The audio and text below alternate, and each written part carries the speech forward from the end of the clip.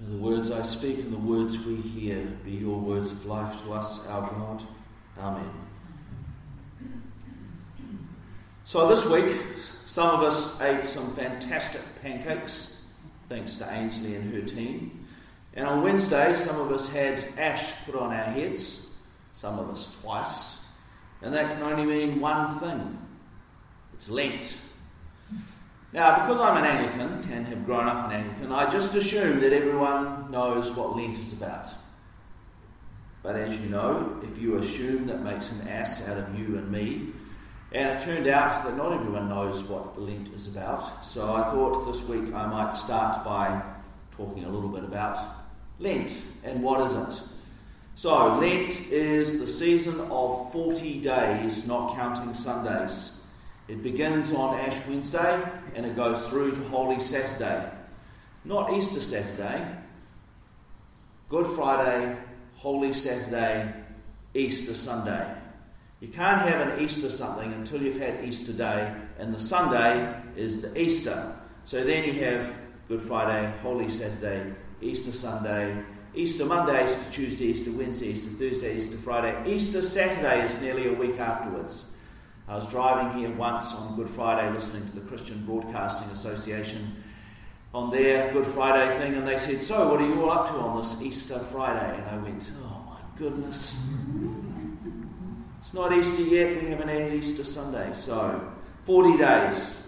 And if you count all of those from Ash Wednesday to then, you'll see that in fact there are too many days, which is why the Sundays aren't included, and I'll get back to that.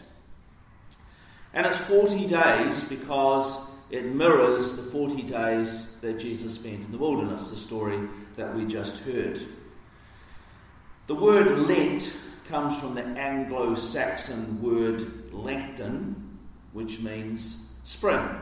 And in the Northern Hemisphere that makes sense, doesn't it? Because this is all about spring, whereas we're kind of beginning to look towards autumn.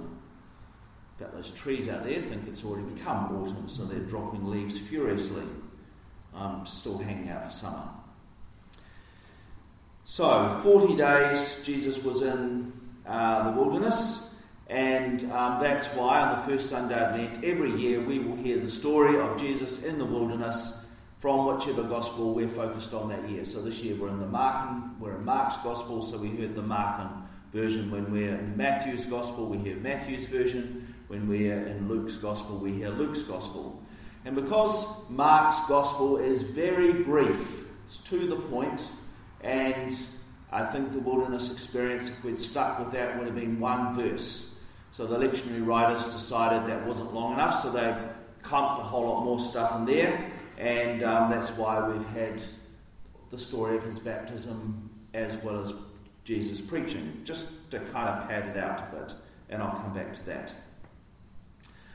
So in the early church, Lent was a time originally where the baptismal candidates were prepared for baptism. So the big baptisms were always done on Easter Sunday. That was the day of baptisms, and so the 40 days before that were a time of preparation for those who were being baptised. Eventually the church decided to go through a catechetal process, and which is quite a process of pairing people up and going through a process of reflection, and you can just leave this picture, that's fine. And that would take 1 year, and then it took 2 years, and so Lent at that point became a time of preparation for Easter for those who were already baptised. So that's where our Lenten practices come from. So it became a time to focus on our relationship with God, and we do that by giving up something. So traditionally we give up ice cream or chocolate biscuits, or nowadays lots of people give up social media, Facebook, Instagram, all those kind of things, and or by volunteering and giving of themselves or their money to various community groups. It is a time for us to re-establish our rhythms of life into the rhythms of God. During the year we can easily kind of get distracted by the busyness of life, and Lent offers us an opportunity to stop and to take note of how we're living our lives. And that's where the three kind of points of prayer and fasting and giving come from. We pray more, we fast more, that's where the giving up ice cream and chocolate or plain biscuits comes from, or we give either through our time or our money. So we re-establish ourselves into the rhythms of God. Sundays are not included in Lent because Sundays are always days of celebration. They are a day of the resurrection. And you can't have repentance and sorrow, etc., on a day where you're supposed to be celebrating the resurrection. So Sundays were always and are always excluded from those kind of activities. Sundays are always days of feasting. So if you're giving up something for Lent, you're allowed to do it on Sunday. You don't have to, but you're allowed to. So, what's the point of all this praying and fasting and giving? Why are we giving up our chocolates and our ice cream and, if you're Clark, plain biscuits? Actually, one year I gave up going to church. I was away so much that I didn't actually go to a proper Sunday church service from the beginning of Lent to the end of Lent. So, I'm pretty sure that wasn't one of the things you were supposed to give up. But that's how it worked out for me. So, why are we doing this? Are we doing this to feel good about ourselves, to be able to say, look at me, I'm being all super virtuous, and I'm fasting and praying and such, or at least just saying that internally to ourselves, feeling good about ourselves? Well, the Gospel reading for Ash Wednesday had some pretty harsh warnings about if that's your attitude. Is it so we can keep on track, so we can get into heaven? Or is it something else? I want to spend a moment or two just looking at our Gospel reading today to explore why we might do Lent. So as I said, Mark is a little brief, so we get a whole lot more story. You can just hold it for a bit longer. And so we get the story of Jesus' baptism along with the story of him going out into the wilderness. So, in fact, Jesus' baptism, I don't think we've had it already, but we could have had it already.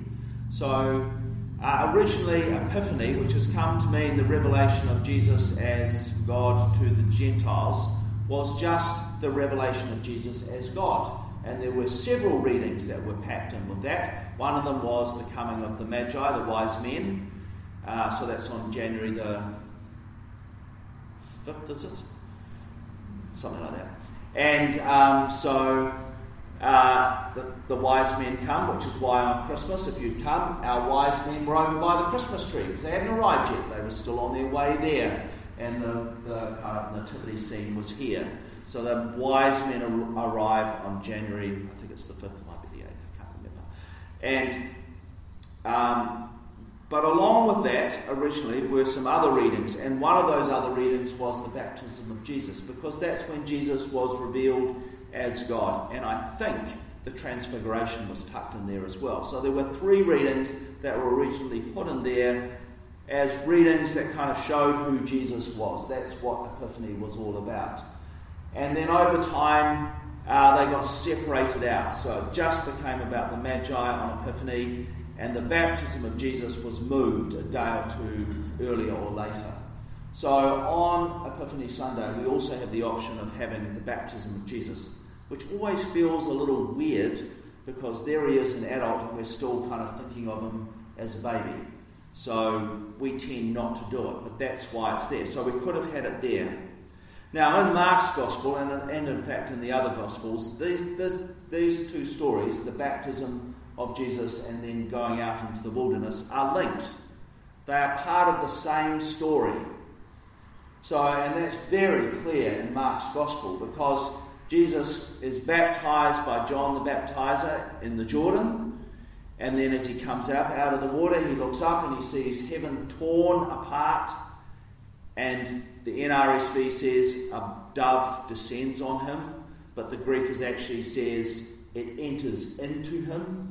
So the Spirit isn't hovering around him like an annoying bird or a buzzy bee or something, but the Spirit actually enters into him, and he hears the voice of God, and then he is driven out into the wilderness. He doesn't have any choice about this. He is compelled by the Spirit that now dwells within him. So the Spirit enters into him and drives him out into the wilderness.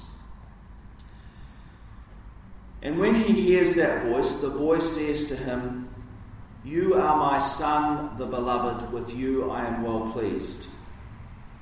Some of the other versions kind of change the beloved. You are my Son, the beloved. That is the first name given to Jesus, the beloved. Not the Messiah, not the titles given to him as he rides into Jerusalem on a donkey, not the one who comes in the name of the Lord, not the one who will restore the kingdom of heaven, the kingdom of David, or the kingdom of heaven, or the kingdom of God, but the beloved. I wonder if one of our temptations is to use the grand titles for Jesus that we so often do, which may actually distract us from that first title, the beloved. And I wonder how our prayers might change if we prayed to Jesus, the beloved. And then Jesus, the beloved, is driven by the Spirit out into the wilderness, where he confronts the Satan.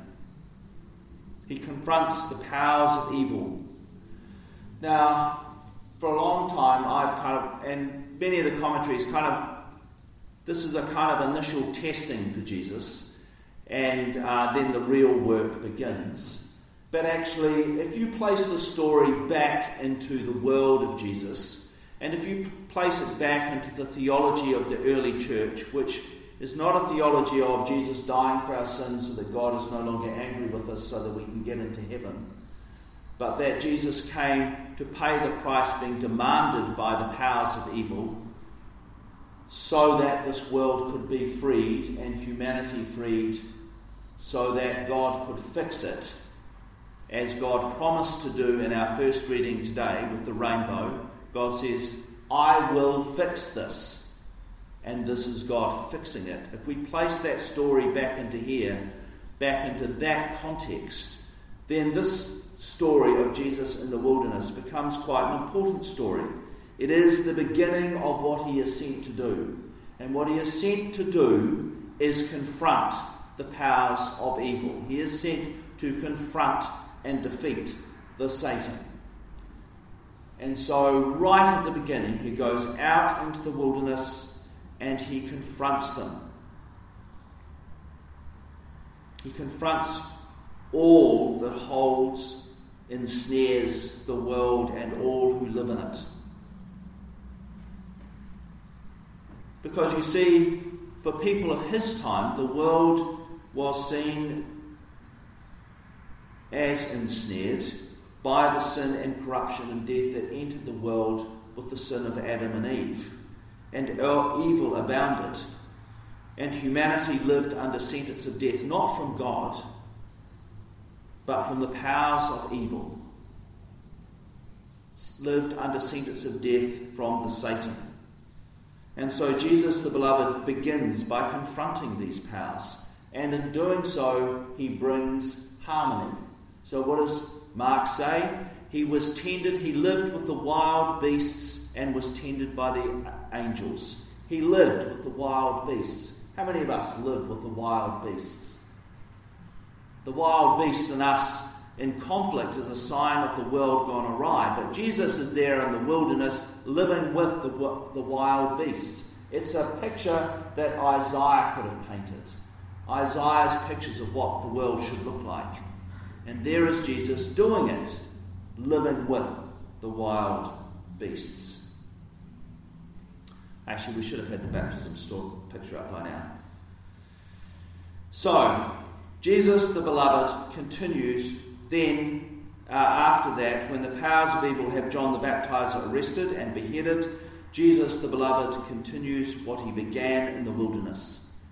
He goes out and preaches, the time is fulfilled, the kingdom of God has come near, repent and believe in the good news. The good news that starts with Jesus in the wilderness, confronting those powers that hold the world captive.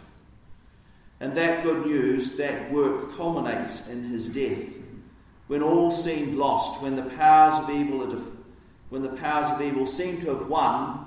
That is actually the moment of their defeat. That is the point where creation is freed and the chains holding humanity to the ways of death are broken. So, just to say again, for the longest time it was not thought that it was God the Father who required Jesus the Beloved's death. Instead, in killing Jesus the Beloved on the cross, the powers of evil and death that put him there, that demanded death for human sin, they are the ones who are defeated. And the reign of God in Jesus the Beloved begins, and we are part of that. So what then is Lent about? Lent is when we see ourselves as part of that reign, the reign of Jesus the Beloved. And Lent is the time we notice all the ways that we are distracted from that, all the ways that we pay attention to other things, all the ways that we are led astray, all the ways that we think that evil is still winning. It may look like it, but the gospel is clear. Evil has been defeated. The reign of Jesus the Beloved has begun. Lent is a time for us to remember that through Christ the Beloved, we are created in the image of God, who created all things in love. And that in Jesus the Beloved, we become the beloved. Lent invites us to take the time to notice all the ways we forget who God is, all the ways we forget who we are, all the ways that we live that deny who we are. And we are invited to live in new ways as beloved. In the pew sheet, I've offered some ways, a quote from Pope Francis about how we might do that. So, a way of fasting. So, what to fast and what to take up, what to fast from and what to take up. And it does not include ice cream or chocolate or the internet or alcohol. It involves our attitudes, how we treat each other. I want to finish with another quote from Pope Francis. So it's a Pope Francis kind of fest at this point. Our evening Ash Wednesday service down at St Mary Immaculate began with this. And this small quote, which is part of his Lenten message this year, asks why we are taking part in Lent and invites us to take part for the sake of all who have yet to live in the reign of God in Jesus the Beloved, the one who restores creation and names us, humanity, beloved. So Pope Francis says, I would also like my invitation to extend beyond the bounds of the Catholic Church and to reach all of you, men and women of goodwill, who are open to hearing God's voice. Perhaps, like ourselves, you are disturbed by the spread of iniquity in the world. You are concerned about the chill that paralyses hearts and actions, and you see a weakening in our sense of being members of one human family. Join us, then, in raising our plea to God in fasting and in offering whatever you can to our brothers and sisters in need. If we do Lent for ourselves, we've missed the point. If we do it for the world, we're on track. May this Lent be a blessed time of growth in the reign of Jesus the Beloved. So let's just reflect on that invitation from Pope Francis, and we won't do a creed, we'll just move quietly on into the prayers.